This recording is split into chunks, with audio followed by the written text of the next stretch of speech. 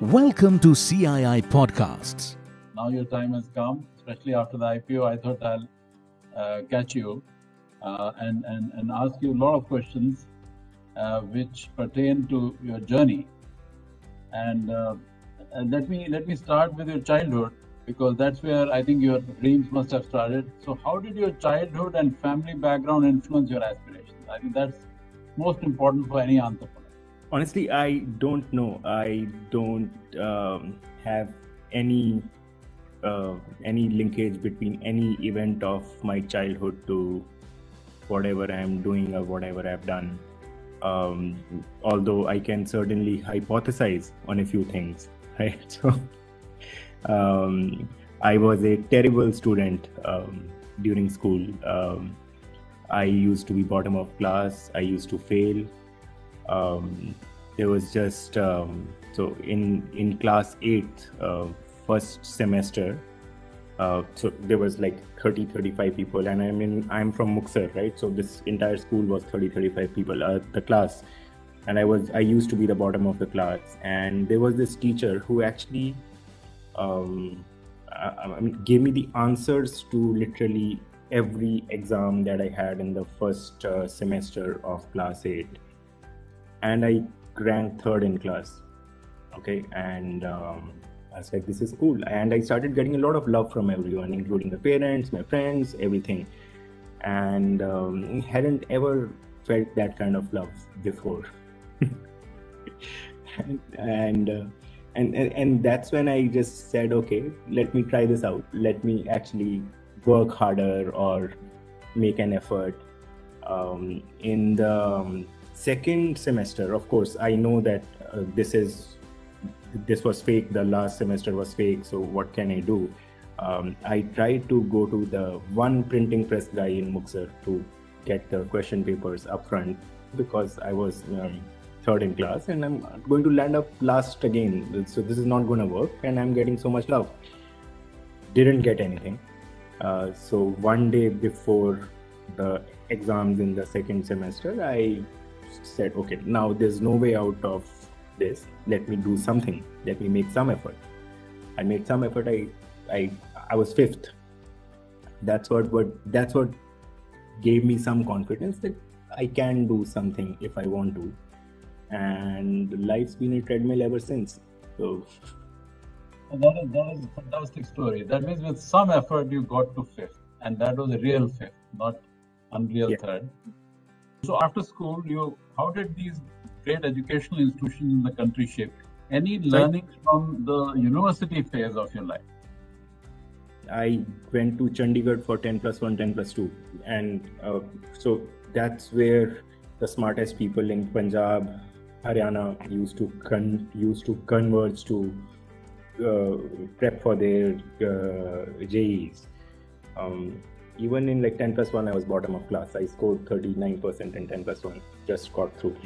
And then I got myself up and then figured out JEE as well. And then I got to IIT Delhi, and then we have the smartest of all different cities and national. Yes, national, right?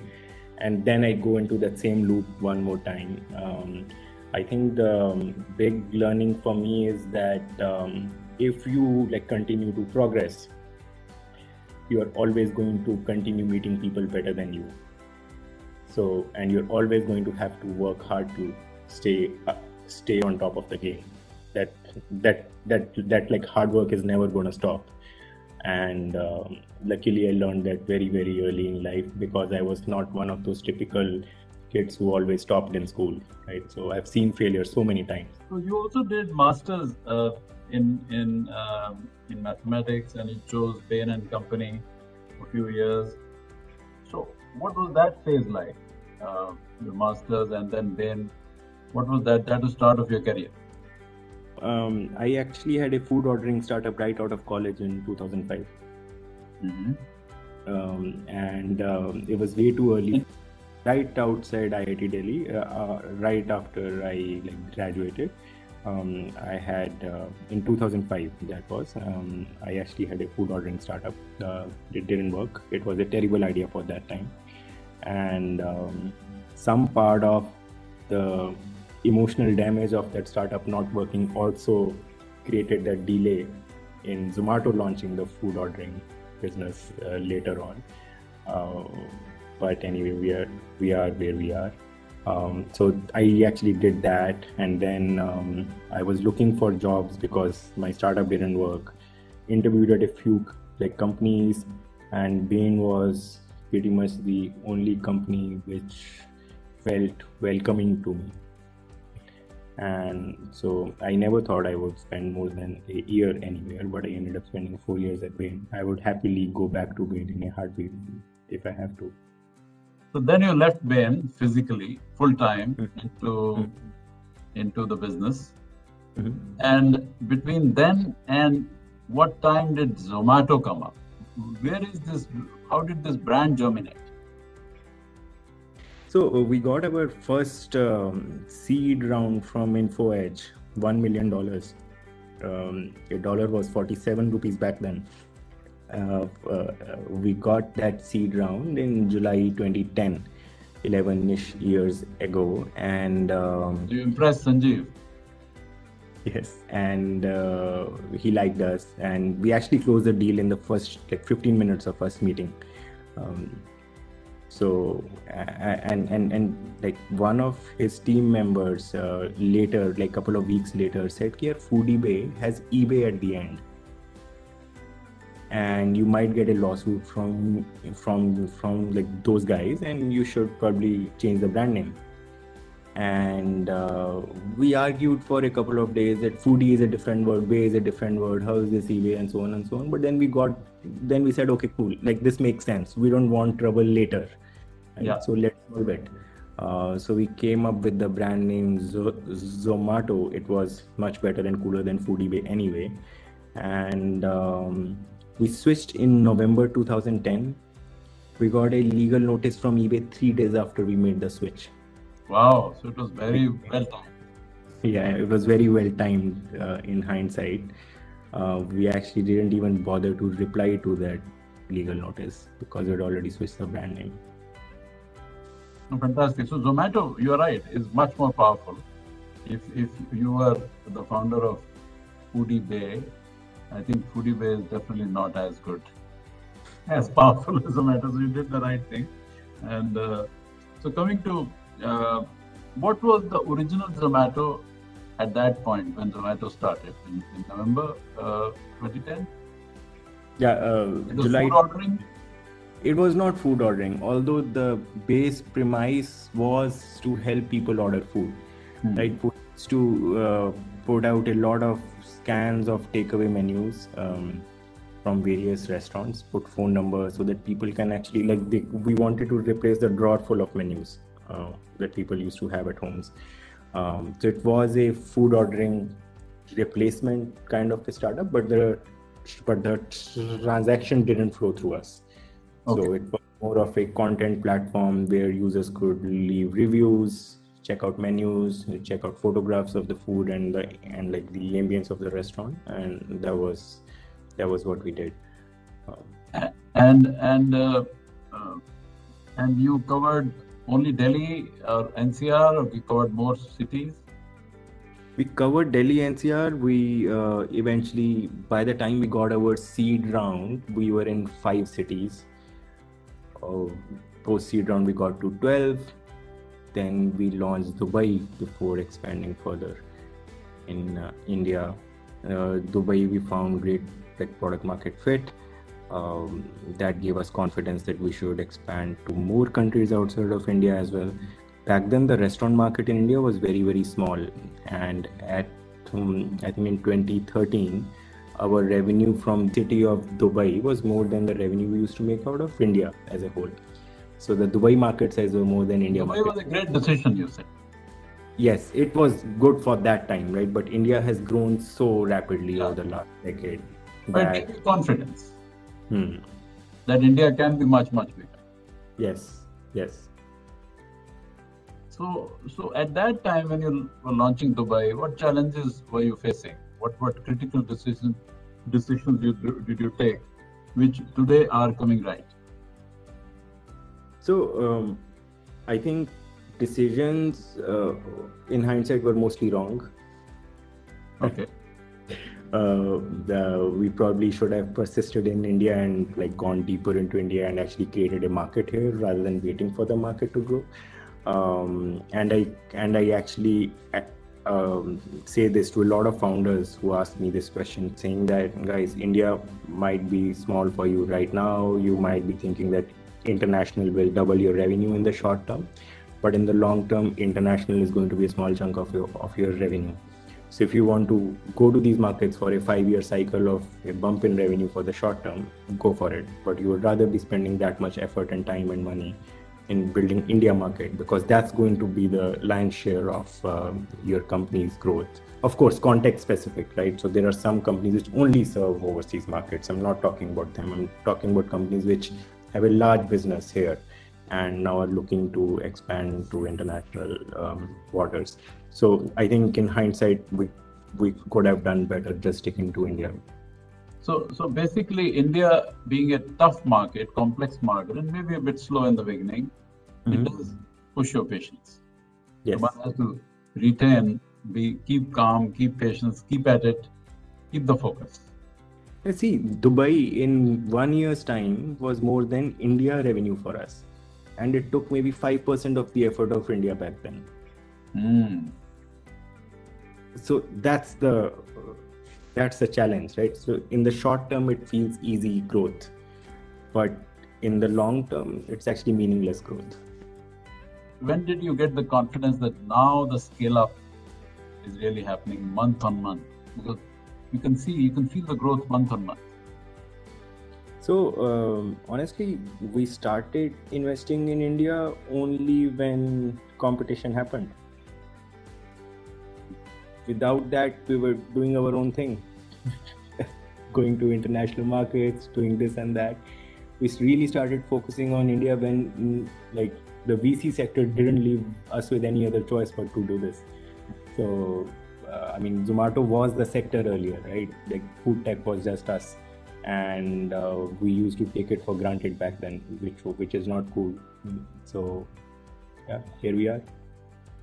So you're saying competition is good because it puts you on a good track and makes you work harder. It's necessary.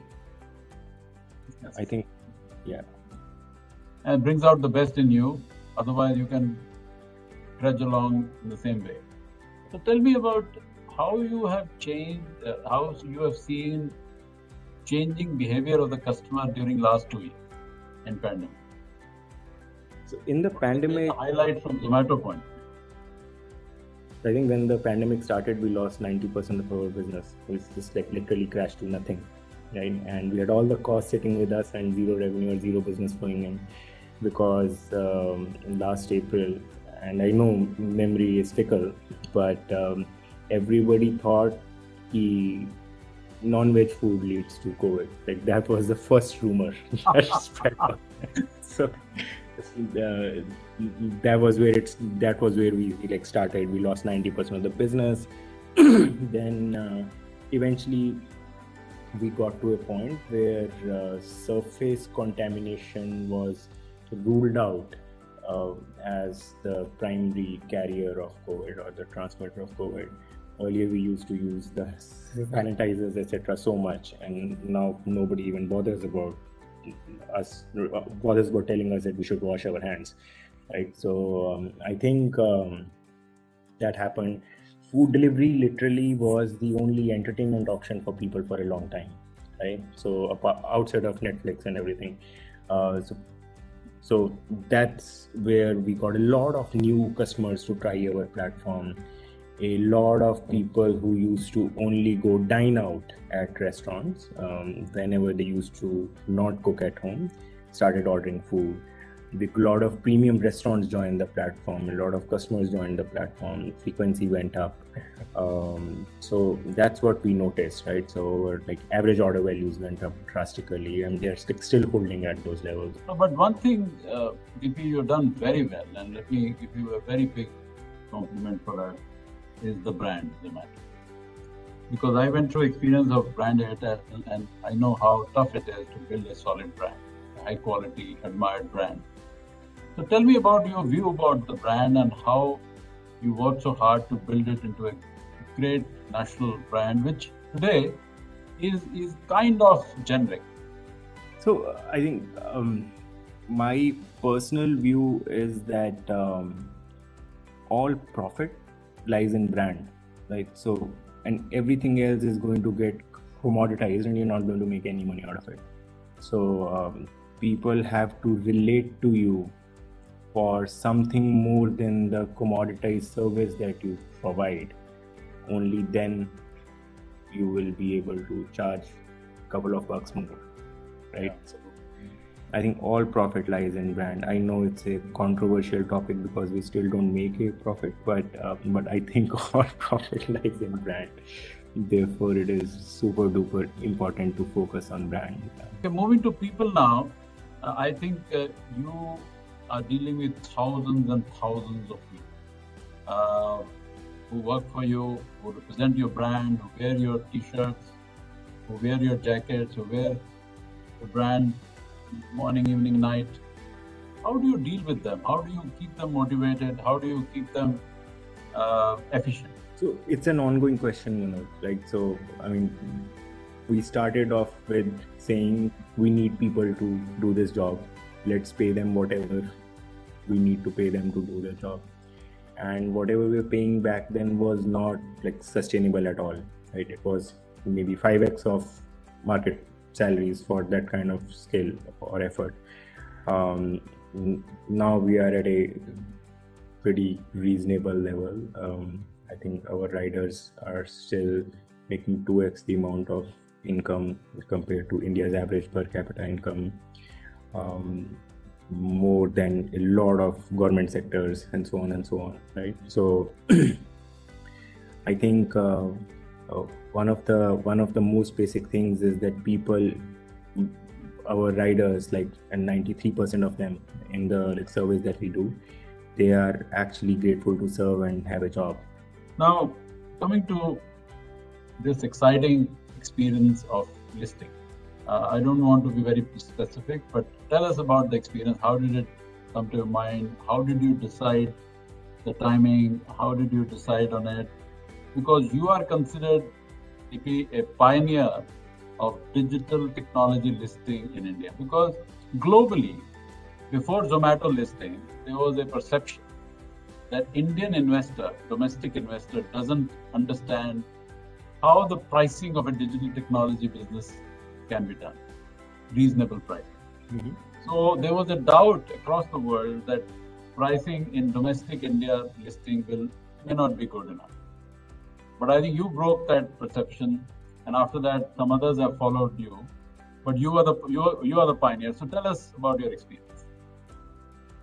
So, when we decided to go for an IPO, it wasn't for the reasons which we think companies would typically go for. We were just trying to survive because COVID was at its peak and fundraisers were hard and we needed money to live.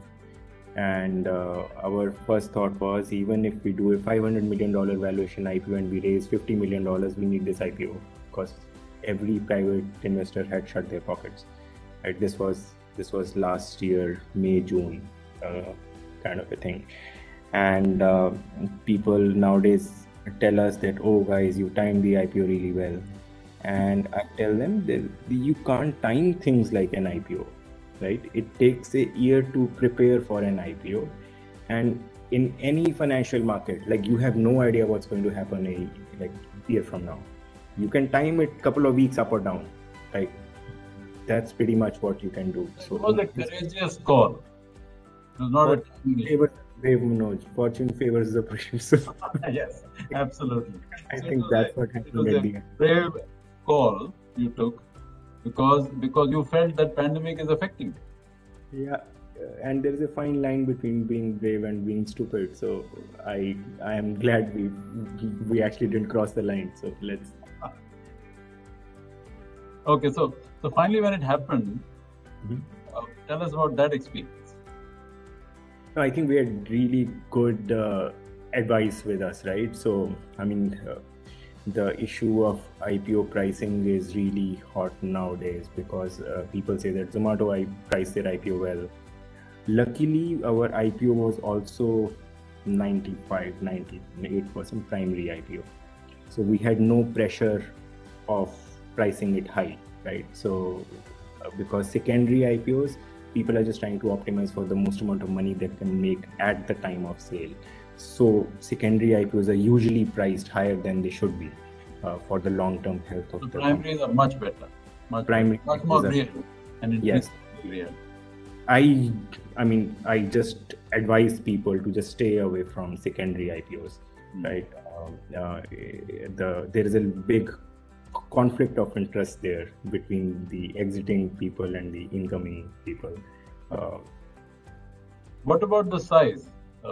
I think you talked about the price very well, but how did you determine the size? Because some people are saying some IPOs are too big and they should not have in that way. But in your case, I think the size was good. This was the minimum size that we could do. There is, I think, a threshold that you have to do 10% of the company or something like that, right? So this was the minimum size of the IPO that we could go with. So, and we initially wanted to go public and raise about maybe $300-400 million, but there was no choice. We wanted people to sell secondary IPO, but then we got into this, okay, like secondary IPO is going to get a lot of like pricing pressure and nobody wanted to sell anyway. So combination of that, it was the only primary IPO. I mean, you were always very clear that you will list in India, not in NASDAQ. I've been very like patriotic that way. So, I think I mean, most of our value came from India, and I wanted to make sure that we create enough wealth for every customer who participates in our IPO as well. So I think that these flywheels, all of us are actually like I would say responsible for making sure that Indians participate in the wealth creation that we do, because only then we are going to become bigger, right? It's a brand issue. Actually, IPO is also a huge brand issue. Yes. I think it's a flywheel that needs to feed. Like if more companies go public here, we're going to create more wealth here, which in turn is going to make these companies bigger and it's going to continue feeding the country's growth cycle. Coming back to the industry now, post-pandemic, how do you think industry should move now? From now, next 2 years, 3 years, 5 years? What do you think of industry? Forget Zomato for a minute. How will this industry grow into small towns, into villages? How will it grow? I think what the pandemic has done is it's made the phone one of the primary channels of buying and consumption for people, right? And that's across tier 1, 2, 3. And I think that behavioral shift has happened, and a lot of internet first tech businesses are going to flourish over the next few years. I mean, not all companies will succeed, of course, but like this is the time to go really long on tech and see where it lands. Another issue is your employees. How are you aligning your employees to your vision, your aspiration, and do you think employees are showing higher degree of excitement to your vision? Are they aligned? Are they bonding to your vision? Because employees provide high performance, which you need every month, every week. They are the foundation of your company. The vision, I think they actually provide me with the vision. I just have to clear the noise for everybody. My job is not to set up the vision. Like I think everybody else comes with it. I just have to remove the barriers and the noise and the clouds, just to give clarity. My job is the clarity seeker. It's not the vision maker. And I think we have a great team. They know what to do. And I actually struggle to continue growing, to be able to continue adding value to the organization, and I think that's a pretty good place to be at. My last question, how have you changed in last 10 years? What is Dippy in 2010 and what is Dippy in 2021 post-IPO? I think one of the primary things that has changed is my ability to trust my team and let go, and that like inevitably had to happen with scale, right? So I mean, at some point, I was the one biggest thing standing in the way of the business, right? So, and I think I've solved that to a reasonable extent, not fully yet. So you're not coming on the way. More or less. So that, which is fantastic. You have let go, and because letting go for some people is tough. It's not easy. And because you trust people, you have confidence in your team. I think, and I was able to trust people because I really spent a lot of time with our team, right? So I know inside out of most of the key people that I trust my life, like I trust them with my life. So coming to my last question now, sorry. There are many founders and entrepreneurs like you, unicorns, there are 70, 75 unicorns now, who are at this stage where they're already made a business reasonable size, not a big size, but reasonable size, maybe medium size. Some have already gone through IPOs in the last 6 months. Many more IPOs are coming in the next 1 year. What is your advice to those founders, those entrepreneurs about this change, to this transition of letting go and professionalizing the corporation is very, very critical for long-term success? I think watching your ego and making sure it doesn't come in the way of your work and your relationship with the team, that's the most important thing. And I mean, the biggest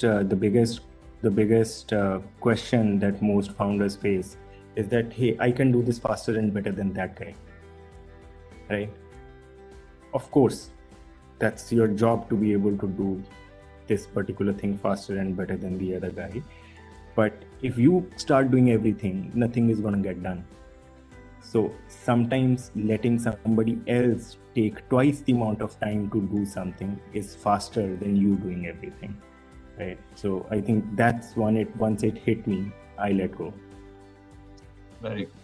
That's a very good conclusion and very good advice to the founders who are at your stage of life, who have a long way to go, but have to sustain high performance for next 10, 20, 30 years and make a global corporation. So Dippy, it's been a great pleasure talking to you. I'm sorry I may have asked you some uncomfortable questions, but your answers are not uncomfortable, your answers are candid. And I loved the first part. The best part was, of course, your school. So I don't think your journey... This is all a fluke. So anyway, I'm really grateful for your time. On behalf of CII, we are really thankful for your time, and this lessons of entrepreneurial journey which you have shared with us will be very gratifying to many, many hundreds and thousands of young entrepreneurs of this country. Thanks a lot. Thank you so much, Manoj, for your kindness. Thank you for listening to CII Podcasts.